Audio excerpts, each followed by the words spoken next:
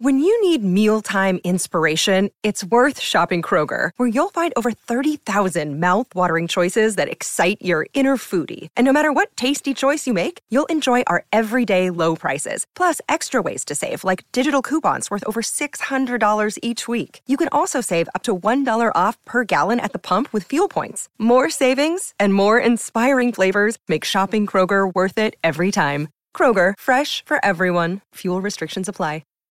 This episode is brought to you by Shopify. Whether you're selling a little or a lot, Shopify helps you do your thing, however you cha-ching. From the launch your online shop stage, all the way to the we just hit 1 million orders stage. No matter what stage you're in, Shopify's there to help you grow. Sign up for a $1 per month trial period at shopify.com/special offer, all lowercase.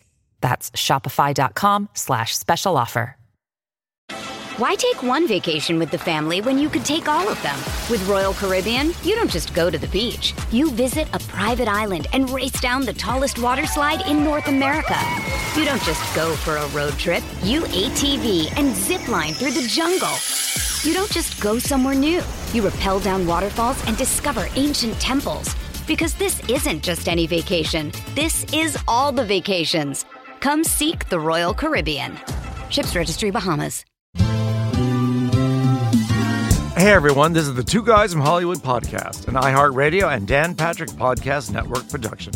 I'm Alan Evans. And I'm Joey Santos. And this week, we're talking to acclaimed filmmaker, philanthropist, author, human rights activist, and my dear friend Sonia Nasseri Cole, who I've met recently and really, really like. A very classy woman. She is an incredibly talented filmmaker who carries the love and stories of her home country into her work.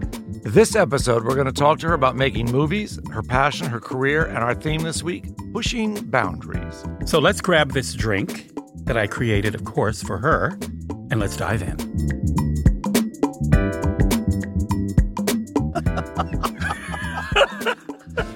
Okay, Joey, I'm almost too deep into these cocktails. It sneaks up on you, doesn't it? What the hell is it? Well, yeah, because it doesn't taste like alcohol. It tastes like a nice tea, but with a little... I don't know what it is, but let's go. What is it? Well, this is the funny part, because Sonia, she doesn't really drink. She'll have a little tequila. That's her drink. But she loves chai tea, and it's relaxing for her. So I made it even more relaxing by adding a little bit of Bailey's Irish cream. Ooh, which I and love. Then fresh whipped cream and a little bit of cinnamon which on I top. Love. Which and I serve it warm. And it can be done either way. It can be iced or not. But the funny thing is, it relaxes you to the point that it's like how relaxed you are right now. Silly relaxed. Should I stand up or should I keep laying down? If you can stand up, try it. But it's called Once Bitten, Twice Chai. It is really, really good. This is such an easy drink to make. Tell them exactly sort of how to make it because it's so easy.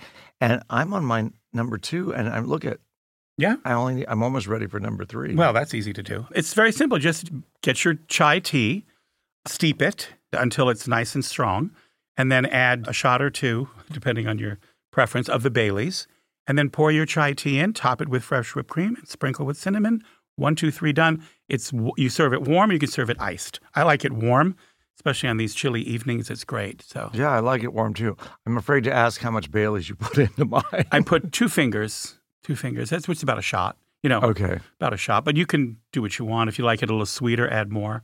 But that's all. It's so simple. I encourage you to make it. It's really good. And you know what? It's a good fireplace kind of drink. It is. It's, I'm loving it. Yeah. And like I said, you do crushed ice. It's great too.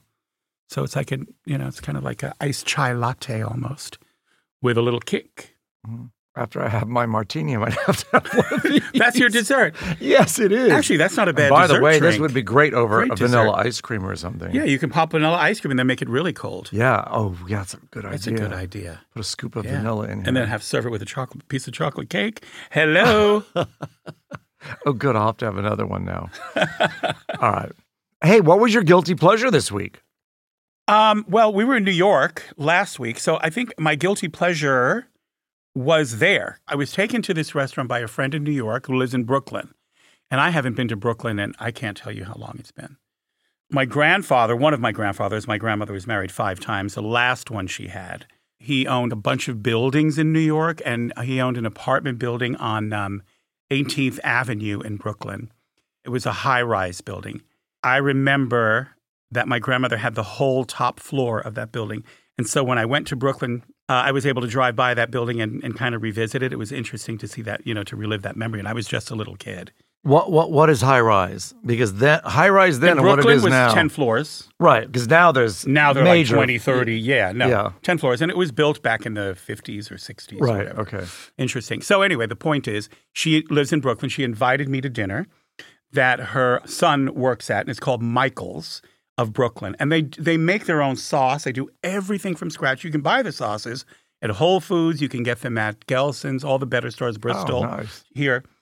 And they also sent me a case of the sauce in all different varieties. Fabulous. But my guilty pleasure, again, was eating that Italian food, which we don't really get here from the authentic Italian. Everything is homemade, from the pasta to the sauces to the breads to the desserts, the cannolis. And I pretty much ate it all. Wow. I know. Andrew and I, we could mention that back. restaurant again if they send me a case of sauce. Well, you know what? I have some extra jars, and I'm happy to. No, I don't want some of yours. Pour them I want over my your own head. case. Especially with the big chunks of garlic. Yeah, I'll make that call for you. It's delicious, and I know how you love to cook Italian. You're famous for your lasagna. I know. And that would I am famous for my lasagna. Use that sauce; it would be fantastic. It's so fresh. They were so kind, so generous. The waiter was fantastic. I mean, you got service again. You walked into a restaurant, you were greeted, and you were seated, and your chair was pulled out. You were slapped on the back of the head like a real Italian. You know what I mean? And it was great. And then, I mean, everything was fantastic, and the food just kept coming and coming, and I kept eating and eating. I'm getting fat. I'm getting fat from that trip.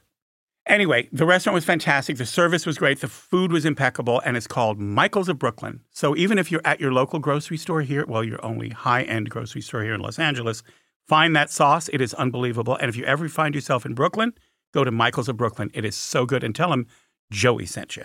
Well, so that sounds great. What was your little guilty pleasure? My guilty pleasure, I think, now that I hear all that, is watching you go to that restaurant without me and get fatter. You know, it's the part that hurts. Because that implies that I was fat, which I'm not fat. I mean, I put on a few Q pounds, quarantine pounds, which I've already lost pretty much. I have a few more to go. But that dinner did not help. But it's the part. It's the fatter. I'm going to remember that when you want that sauce. The good news is that you don't remember much, so I'm safe. You're racking them up. You are. I'm going to take a pen and make notes. You'll need a pen because that's the only way you'll remember. 2. And your guilty pleasure was what again? My guilty pleasure was staying in New York and not getting fat by going to the Italian restaurant in Brooklyn. Oh, I see. Well, that's nice. You are whatever floats your boat or sinks my ship. I was just going to compliment you, say how svelte you look. Thank but now you. It's off. Mm-hmm. The pounds are off. Thank you. I appreciate that. I svelte like it. Okay, we better move on. So this week's theme is pushing boundaries. Oh, surprising. Yes. Who came up with that one? I don't know, but they must have been thinking about you. So, Joey, since our theme is pushing boundaries this week, is there an author or a filmmaker or maybe a chef that has pushed boundaries for you? I think there are quite a few in each of those categories, but what comes to mind right away when you say chef, because chefs, in my mind, from when I grew up and when I was watching those shows on on food channels and stuff, there were the great chefs that were instructional and you learned from, and also had a sense of humor and a personality, and they inspired you and you aspired to cook like them. Nowadays, it's just more competition and it bores me. A bunch of people running around the supermarket trying to hurry up to the clock. Right. But I really loved Anthony Bourdain, which I'm sure I'm not the only one. I mean, I know so many people did, because I felt that he did that not only with his food, but with his energy, his personality, and also his manic behavior. There was something behind all of that was very interesting and painful to watch, but also incredibly knowledgeable and joyous. So, I mean, he was an incredible human being, and I thought his work was phenomenal, and his food and his outlook on food and people and places and the way that he focused on all of that was amazing. So, and he pushed those boundaries in everything he did. So I miss him a lot and his work. Yeah, well, I mean, that show was really interesting anyway, wasn't it? Who took over for him? I think Gordon Ramsay did now. Did he? Well, he's another one. I He's thought another Phil one. Rosenthal's show that we talked about was sort of, kind of a replacement for that. Traveling around the world. A little bit, but more with a sense of humor than irony. I thought what Anthony brought was a lot of irony. Right. I love Phil and I love his show, but it's got that humor and that edge, but in a different way. Yeah, no, it's totally different, of You know. course. Yeah. Yeah, no, that's interesting. Well, so we'll talk about pushing boundaries a little bit. Sure. Oh, you mean again? Yeah. Like the ones you did in the beginning of the show? Yeah, see, I'm pushing. I was just trying to go with the theme of the show, pushing boundaries. But it's boundaries, not buttons?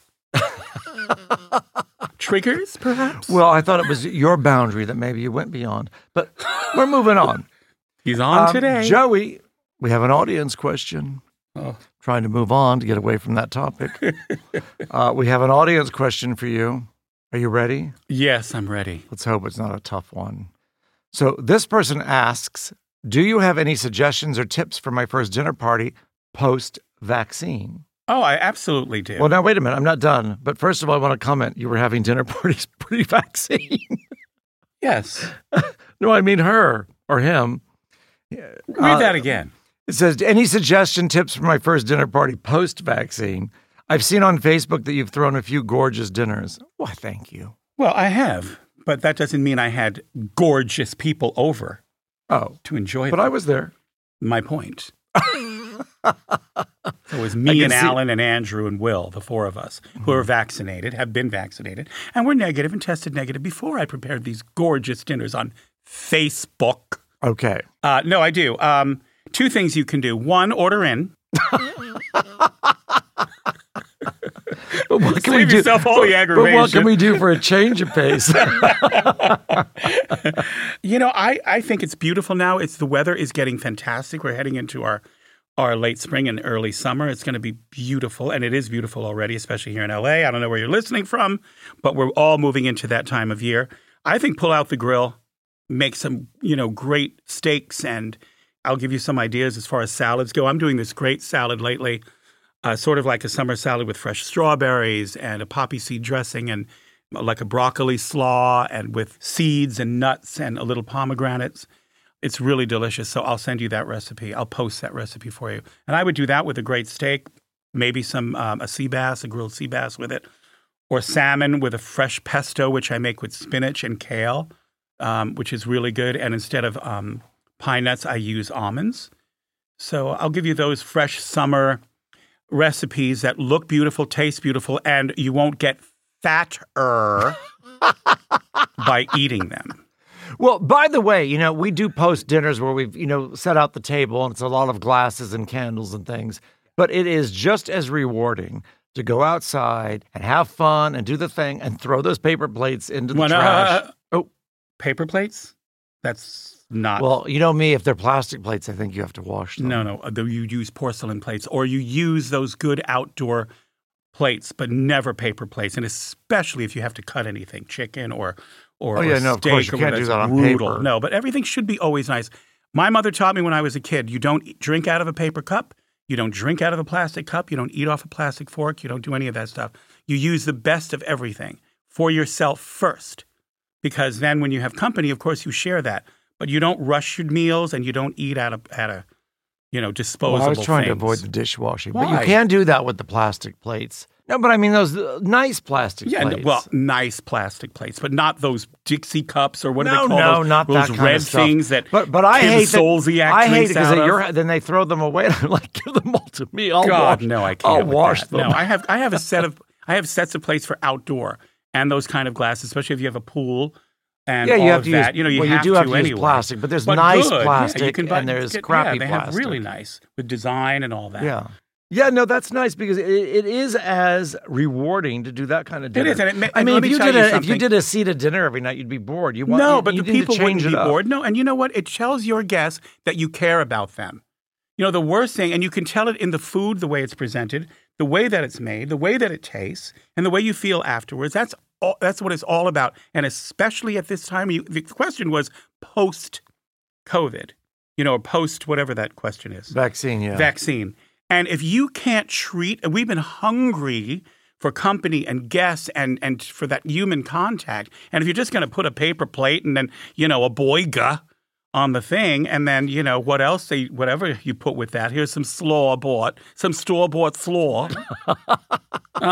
Pull it out. Pull out your good stuff. Pull out your good energy. Pull out your good food. Pull out your good plates and your good glasses and your good napkins and your good linen, your good silverware. And do it good outside. Humor. And do it outside. And then when you're done, anyway. Smash everything on the ground, throw it in the pool, and then dive in. You're a cuckoo. I know. So then let's move into the 2 Peas in a Podcast segment of our show. And what food are we talking about this week, since we're talking about eating outside? You got something special planned? Yeah, well, I had mentioned about the once bitten, twice chai drink, and I'm going to do that iced. I know. I may even do that. I'm on the third. I'm on the once. Know. What is it? I'm 3 times bitten and 4 times. Chai slurred. I think what I'll do is I'm going to do that as a frappe. Mm-hmm. And then, what a good idea! Yeah, do it. Can you do it now so we can fill up my glass? Yeah, again? Because it's getting hot. Like I said, even tonight, it's a warm night. I'm going to do a cold Thai noodle salad. Is that like with a peanut sauce or something? Yeah. What is that? Well, I may do. Yeah, I mean, it's with the peanuts, a light peanut sauce, but with fresh peanuts and julienne vegetables. That is my favorite. So that's what we're going to do this week on video, so that they can learn how to make that. Learn how to make it. It's simple. I'll make that every night. That is my favorite. And with grilled chicken. And you can do it with shrimp. I'll give you some alternatives if you want to switch out your protein. But I'll do it with grilled chicken then. So this week on Instagram Live, we'll do how to make this peanut sauce and the drink. I'll show you. I'll show you everything, and I'll do it, and you'll have it done in no time at all. I'm telling you, these recipes we're going to start doing for you guys. They're literally quick the and simplest and easy and fast, because I know everybody wants to get out of the house and keep moving. So now you can have a life again, or soon. So put these in your back pocket and then make them happen. Great. I'm looking forward to that, because that is a favorite. So coming up, we have our New York interview with filmmaker Sonia Nasri-Cole. She is the perfect guest to join this conversation, because everything she's accomplished in her career came to fruition because she pushed boundaries and stood up for what she believed in. I was so impressed by her. And when you hear her interview, I mean, she cried, we cried. It's going to make you cry. She's very passionate about her filmmaking and Afghanistan, and I learned so much about Afghanistan and things I didn't know, and what Americans think it is and what it isn't, and what their passions really are, and their commitments to the world and to life and to so much. I mean, you're going to learn a lot. If you're not familiar with her work and her story, Sonia embarked on her lifelong journey of human rights advocacy as a teen. And shortly after fleeing Afghanistan as a teenager refugee, she wrote a 9-page letter to President Ronald Reagan, who in return invited her to the White House and then to testify in front of Congress. And since then, she has been a permanent fixture in the world of philanthropy. She founded the Afghanistan World Foundation and worked with the world leaders to rebuild the lives of refugees around the world. Her leadership and charitable work was recognized with U.S. Congress Recognition Award, UN Women Together Award, and a Peace Medal by the UN. And in 2013, she received the prestigious Freedom to Write Award by the PEN Center USA. Her background is amazing. And of course, she's a filmmaker. Yes. And she produced her first documentary, The Breadwinner, I think it was, right? Yep, it sure was. Followed by her celebrated feature, The Black Tulip, which is an amazing, amazing movie to watch. Mm-hmm. During the making of that movie, she lost her crew while making the movie because they feared they were going to be killed. No, they feared death. Yeah. And she became the producer, the director, and the actor in the movie. It became the official entry for Afghanistan for the Academy Awards and won awards at 11 film festivals. Following Black Tulip's success, she authored the book Will I Live Tomorrow? It is a behind-the-scenes account of the making of the movie and of her filming inside this war zone, which was crazy for her, the death threats, the kidnapping attempts from the Taliban, and she continues to inspire and motivate the world on issues that matter. She just completed her newest film, I Am You, and she's going to tell us about that. So we'll be right back. Why take one vacation with the family when you could take all of them? With Royal Caribbean, you don't just go to the beach. You visit a private island and race down the tallest water slide in North America. You don't just go for a road trip. You ATV and zip line through the jungle. You don't just go somewhere new. You rappel down waterfalls and discover ancient temples. Because this isn't just any vacation. This is all the vacations. Come seek the Royal Caribbean. Ships Registry, Bahamas. This episode is brought to you by Reese's Peanut Butter Cups. In breaking news, leading scientists worldwide are conducting experiments to determine if Reese's Peanut Butter Cups are the perfect combination of peanut butter and chocolate. However, it appears the study was inconclusive, as the scientists couldn't help but eat all the Reese's. Because when you want something sweet, you can't do better than Reese's. Find Reese's now at a store near you. Hey, it's Kaylee Cuoco for Priceline. Ready to go to your happy place for a happy price? Well, why didn't you say so? Just download the Priceline app right now and save up to 60% on hotels. So whether it's Cousin Kevin's Kazoo Concert in Kansas City, go Kevin, or Becky's Bachelorette Bash in Bermuda, you never have to miss a trip ever again. So download the Priceline app today. Your savings are waiting.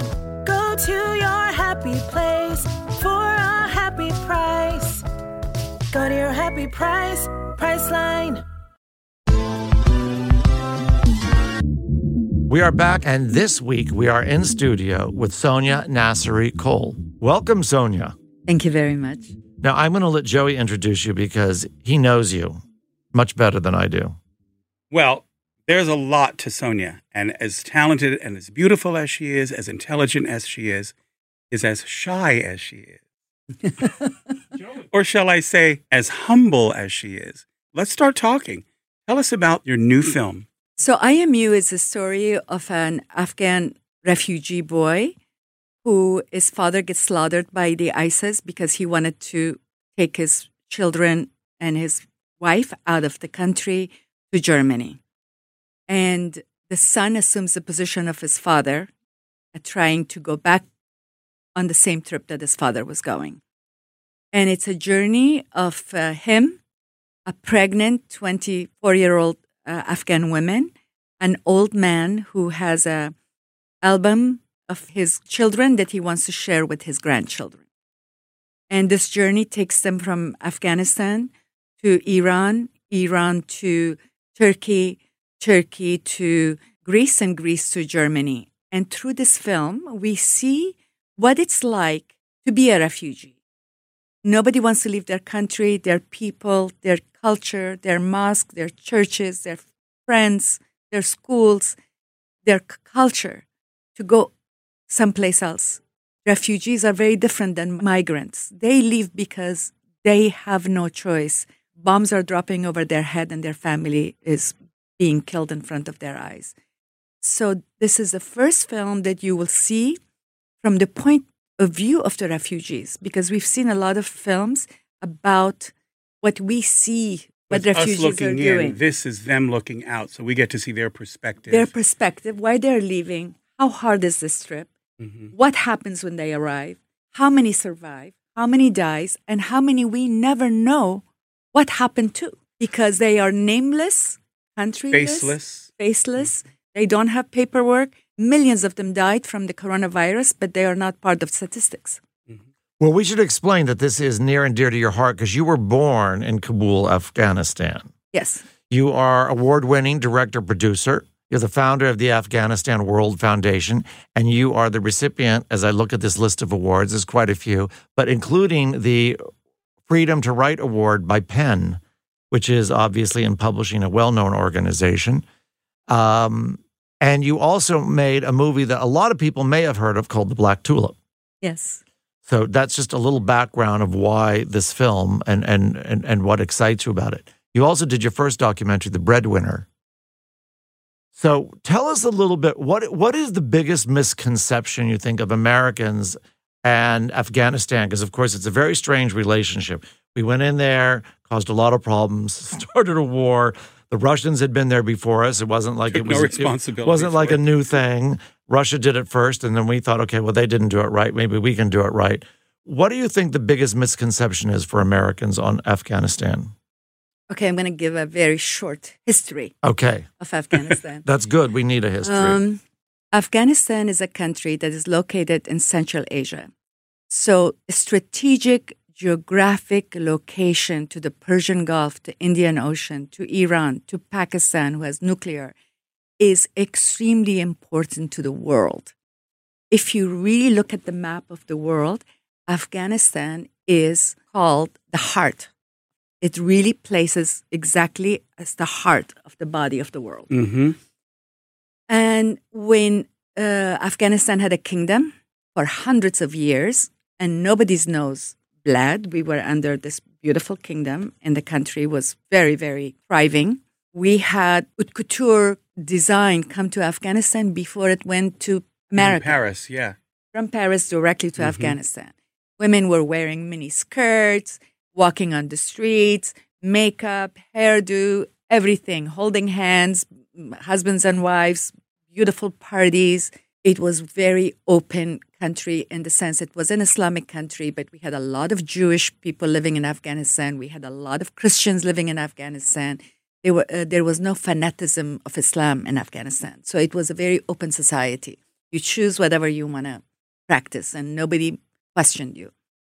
Then in 1978, the Soviet invasion of Afghanistan happened, which through the cousin of the king, Dawood at the time, which was just recently became the president of Afghanistan by the Soviet Union. And that was a very shocking thing. I was there when the coup d'etat happened. I was a really young girl, and I remember that overnight we woke up, the TVs, the radio, everything was shut down. The only thing we could hear is Russian marching music, which was terrifying. Oh, yeah, it's got to be. When you are Americans, you don't know what it's like when your country is taken over by a foreign entity.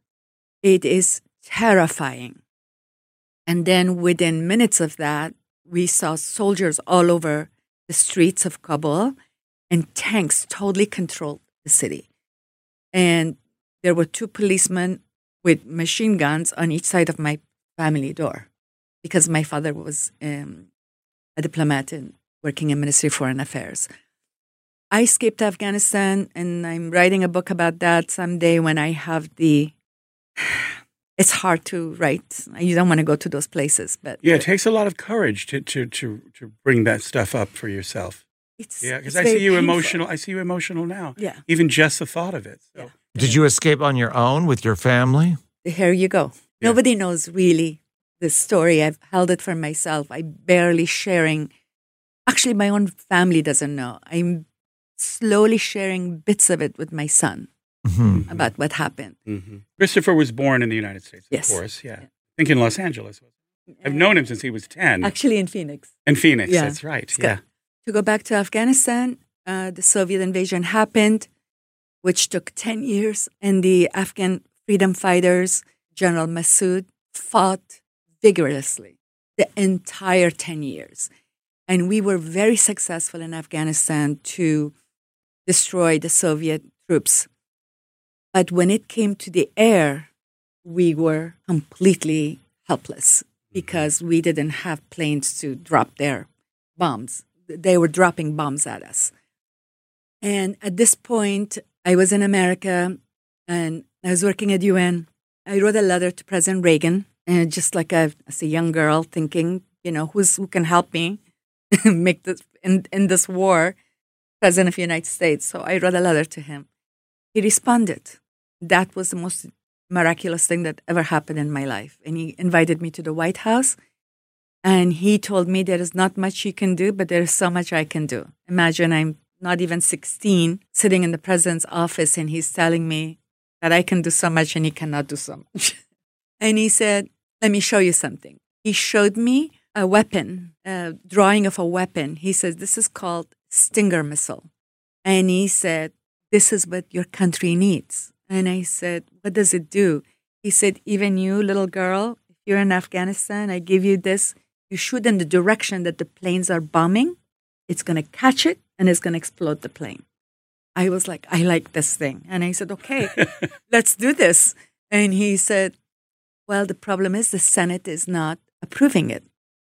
So why don't you go to Afghanistan, bring some children, testify in front of the Senate, and I'll be 100% behind you, and we can get the Stinger missile approved. What? I cannot go back? Are you kidding? How do I go? He says, oh, we organize this. You're not going to go alone. And I said, I cannot go to Afghanistan. I asked for political asylum. He says, no, border. Bring children from the border. Long story short, we did that. I came to the States, testified. We got the Stinger missile approved for Afghanistan. It became the end of the Soviet Union as we knew it. I remember that. I remember when the Soviets withdrew from Afghanistan, and it was big news because they had failed, and a lot of it had to do with the high mountains and things like that they just couldn't deal with. They were up against people who knew better. And they miscalculated the spirit of the Afghan people. And the first movie that you mentioned, The Black Tulip, so the helicopters that carried the dead soldiers from Afghanistan back to Soviet Union were called the Black Tulips. Mm-hmm.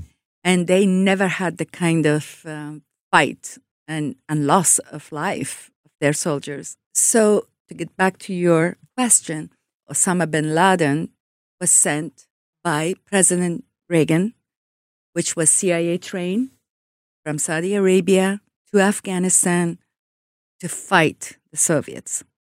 We gave them all the weaponry they needed, and it was an end to the Soviet Union after the Stinger missile and all this. And we freed Afghanistan. All of a sudden, I was in Afghanistan when this happened.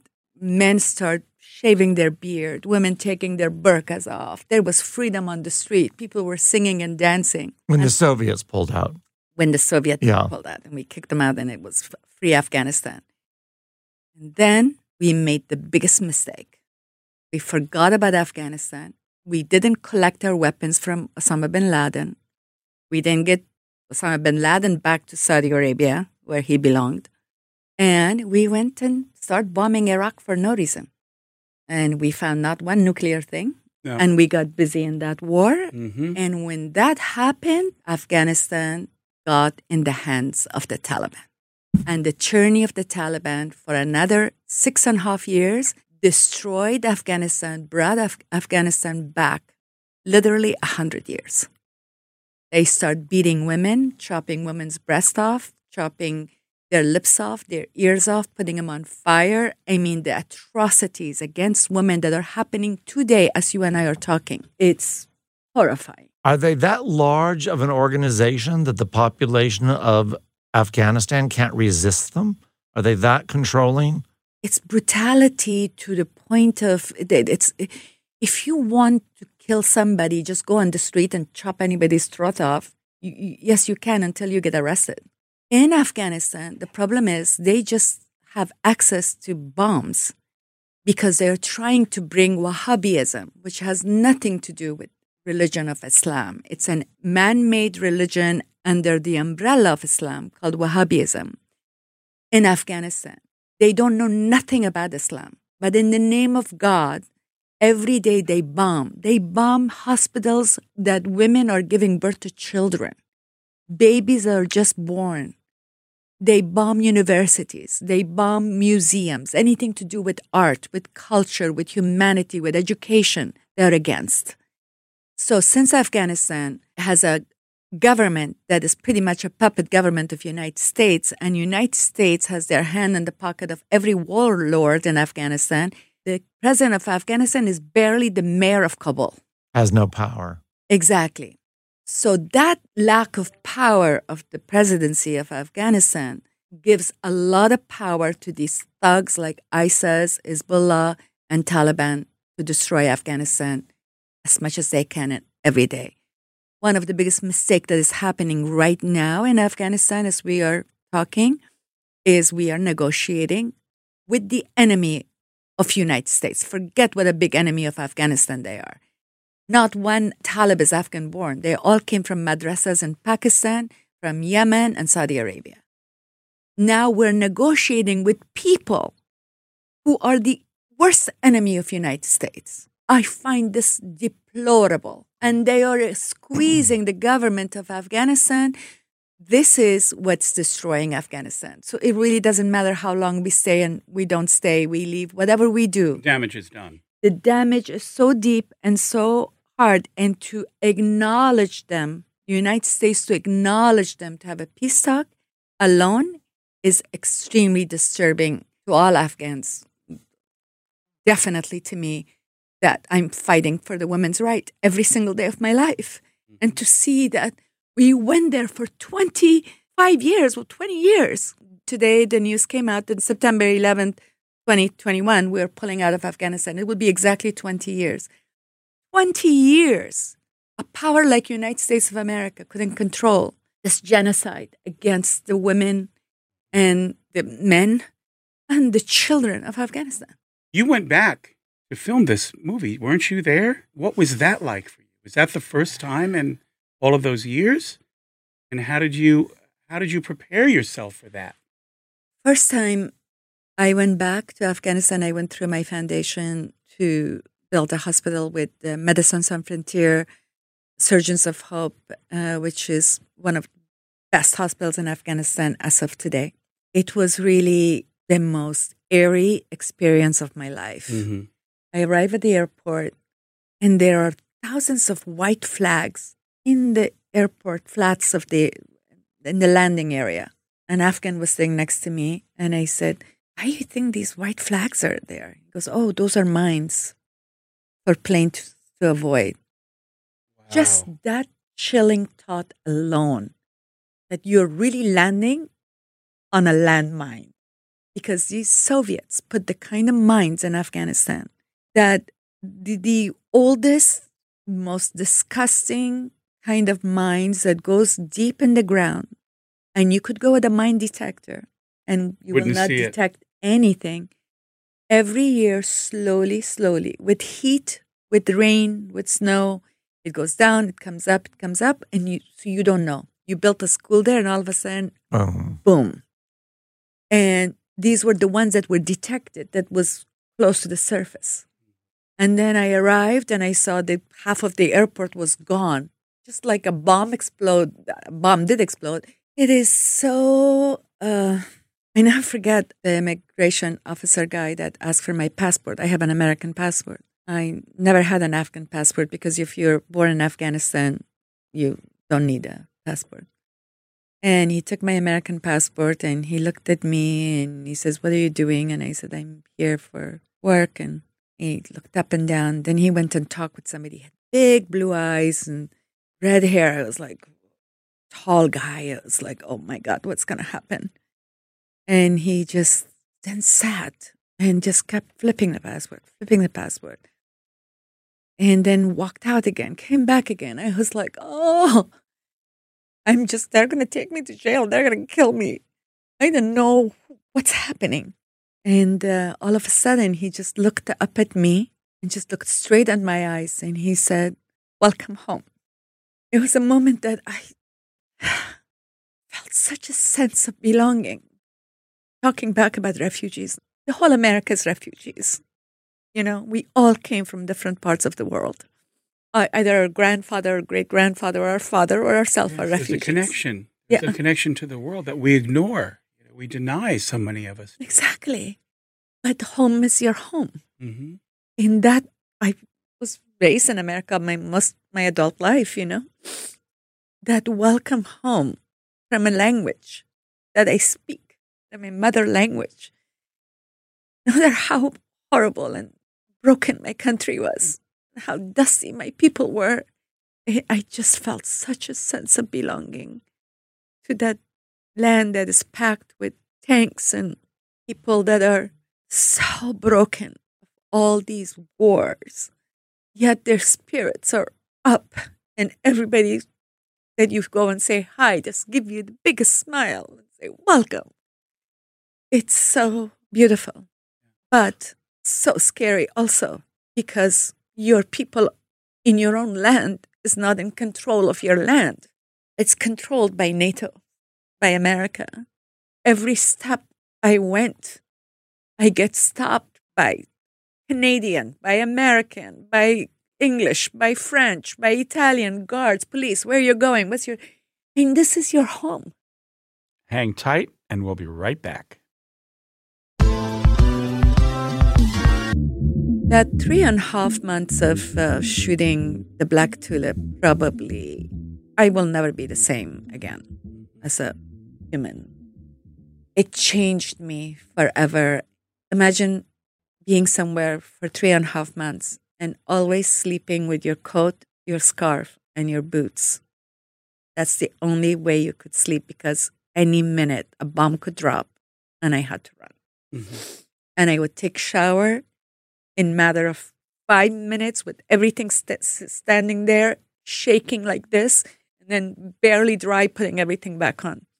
3.5 months. It used to take you 3.5 hours just to blow dry your hair. Beverly Hills. Can you imagine? Can you imagine? Come a long way, baby. That is a very, very amazing thing you just said, because I am the kind of person that raised in America, and I've been lucky enough to have an amazing life. And I lost my marriage of 21 years because I want to do crazy things like this. And everybody looked at me, goes, look at your life. Look at what you have. Just get on your Ferrari and go to lunch. What the hell? With Joey. Yeah. We did. With Joey. And why are you taking such chance? But the day that I met the President Reagan, President of the United States, most powerful man in the world, and he said to me, one person can change the world. Do you want to be that person? That day, a strength came into my heart that I am here to make a difference. Mm-hmm. And because of circumstances of having a baby, being married, not being allowed to do things like this, I stopped all that, but I was still doing humanitarian aid for Afghanistan, charity work for Afghanistan. But my mission was to give voice to the voiceless people of my country. Yeah, well, if you didn't do it, who is going to do it? Who else is making films in America about Afghanistan? And being a woman with that kind of bravery and courage, the strength that takes, and especially against all odds, even under the best circumstances, a woman becoming a director is that's an uphill climb. Oh.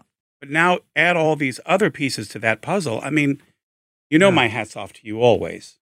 And, the amount of respect I have, but also what I've always loved about you, and you and I have a long history together. 30 years as friends, and we've also studied together at the Beverly Hills Playhouse. She was very close with my father. Your father was amazing. Guided her a lot with her career, and so I've seen her growth. But one thing I've always known about you was that strength, and I've always sat back and admired who you are, not just as a person, but as a talented person that the talented director and actress that you have always been to me.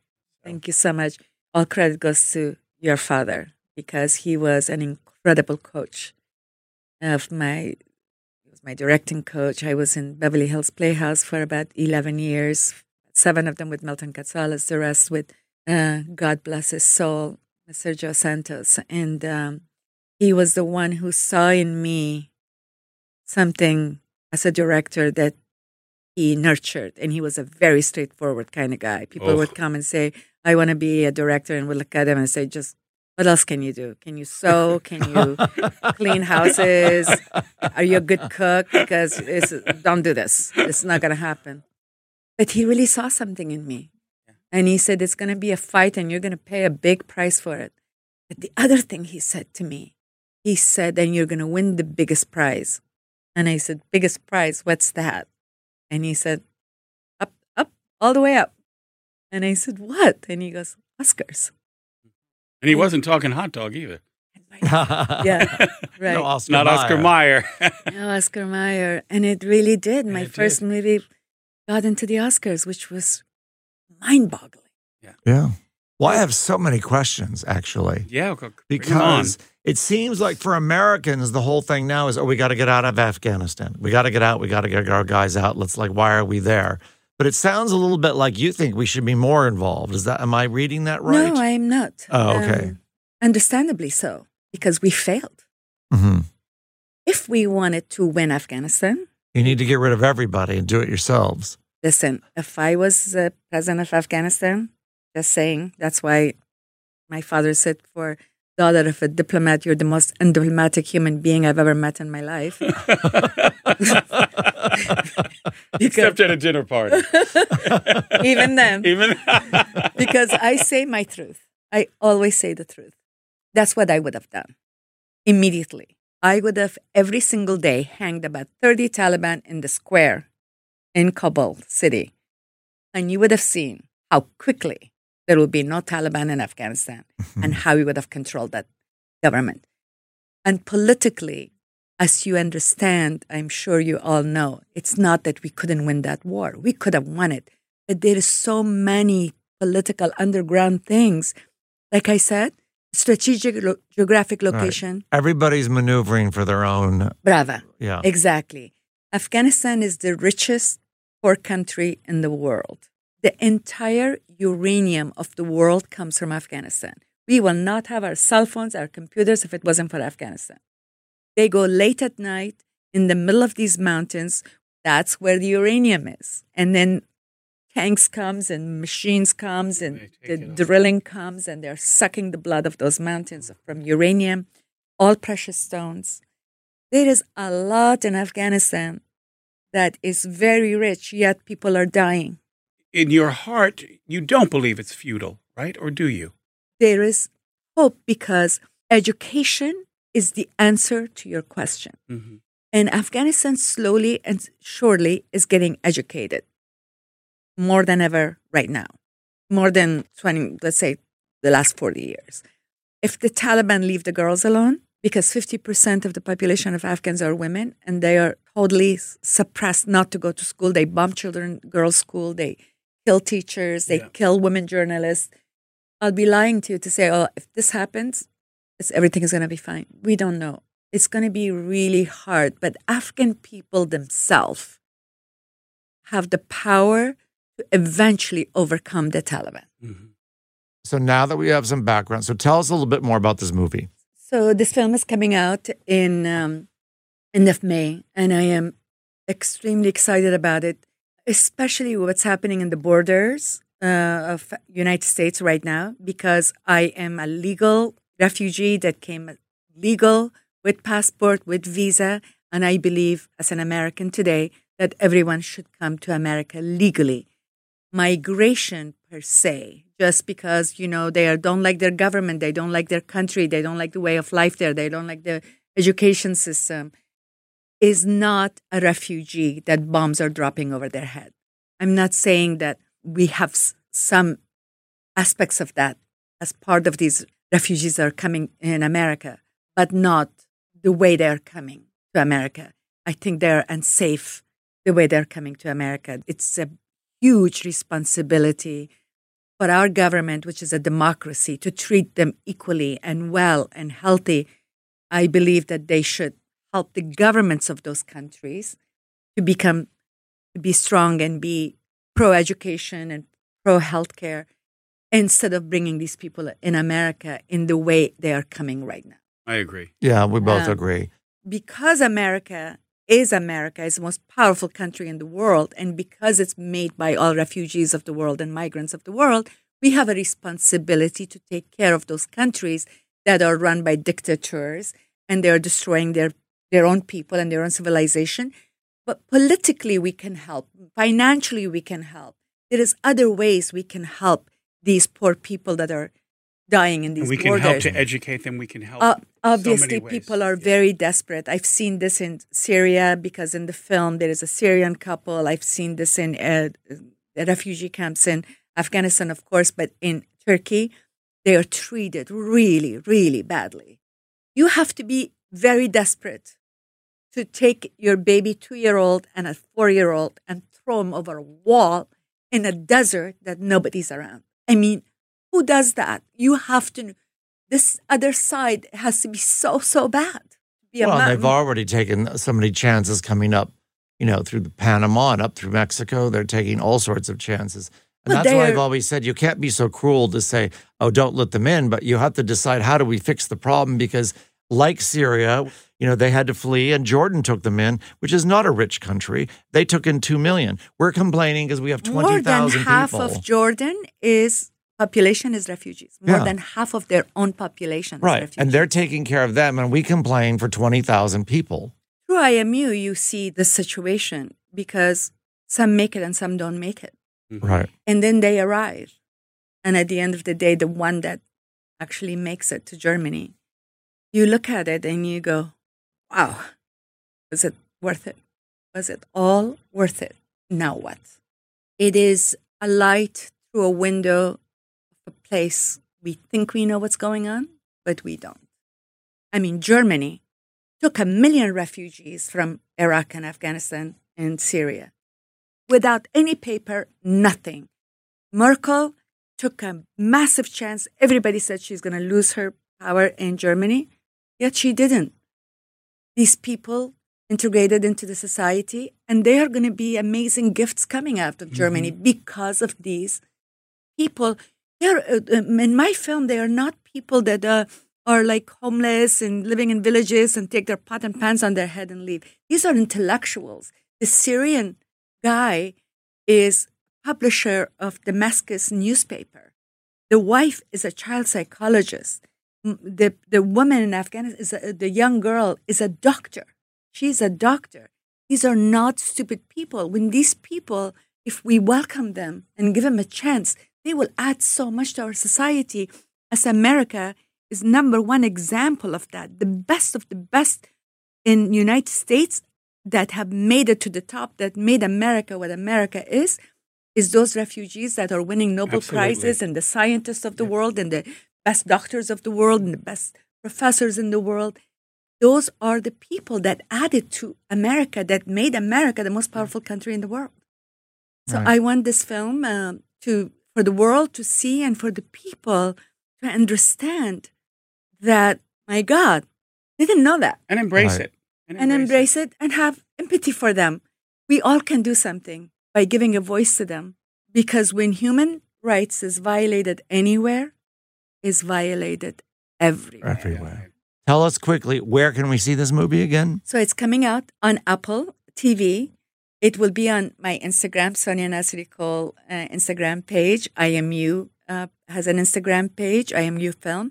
We will announce it on these formats, and we're doing a big social campaign behind it. God willing, it will get some attention. Sonia, as always, I love you, and thank you for being here with us here in New York, and thank you for sharing your story. We can't wait to see your film, and I'll be right there at the premiere. Oh, thank you so much. Yes, thank you. That was really interesting. I could go on for another hour, I know, actually. for sure. I have so many questions. Well, we'll do it over. We'll go to dinner. Yeah, we'll do it over some chai tea. Yes. Chai tea. Afghan green tea. My favorite tea. Thank you both very, very much for taking the time to listen to a little bit about the history of Afghanistan. Well, enriched my life again, and thank you for sharing that. Thank you. Thank you. I can't say that was fun. It was super interesting because, there's a lot of pain there with her. So I don't want to say it was fun, but I adore her. Yeah. She's a really interesting woman. I've been to dinner with her since we met her in New York a couple of times. Yeah. And she's a really fascinating woman.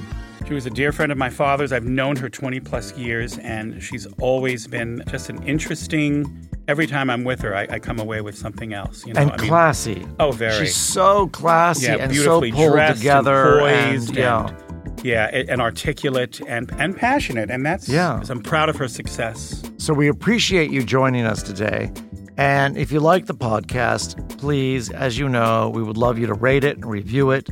We appreciate your support. If you're new to the podcast, let us know what you think. And donuts. Don't forget to eat donuts so I can get fatter.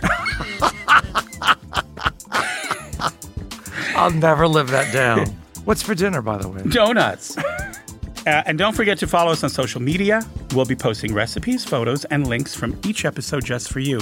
And we're going to start this Instagram Live thing with our 2 Ps in a podcast, so make sure you tune into that and get some good recipes and some great ideas. And we'll talk at you soon. Two Guys from Hollywood is hosted, created, and produced by Alan Nevins and Joey Santos. Produced by Lauren Boone. Editing and post-production by Nathan Moody. Music by Luca. Executive produced by Dan Patrick. It is also executive produced by Paul Anderson and Nick Pannella for Workhouse Media. This podcast is a production of Renaissance Literary and Talent and Dan Patrick Productions in association with Workhouse Media. Two Guys from Hollywood is a production of iHeartRadio and the Dan Patrick Podcast Network. For more podcasts from iHeartRadio, visit the iHeartRadio app, Apple Podcasts, or wherever you get your podcasts.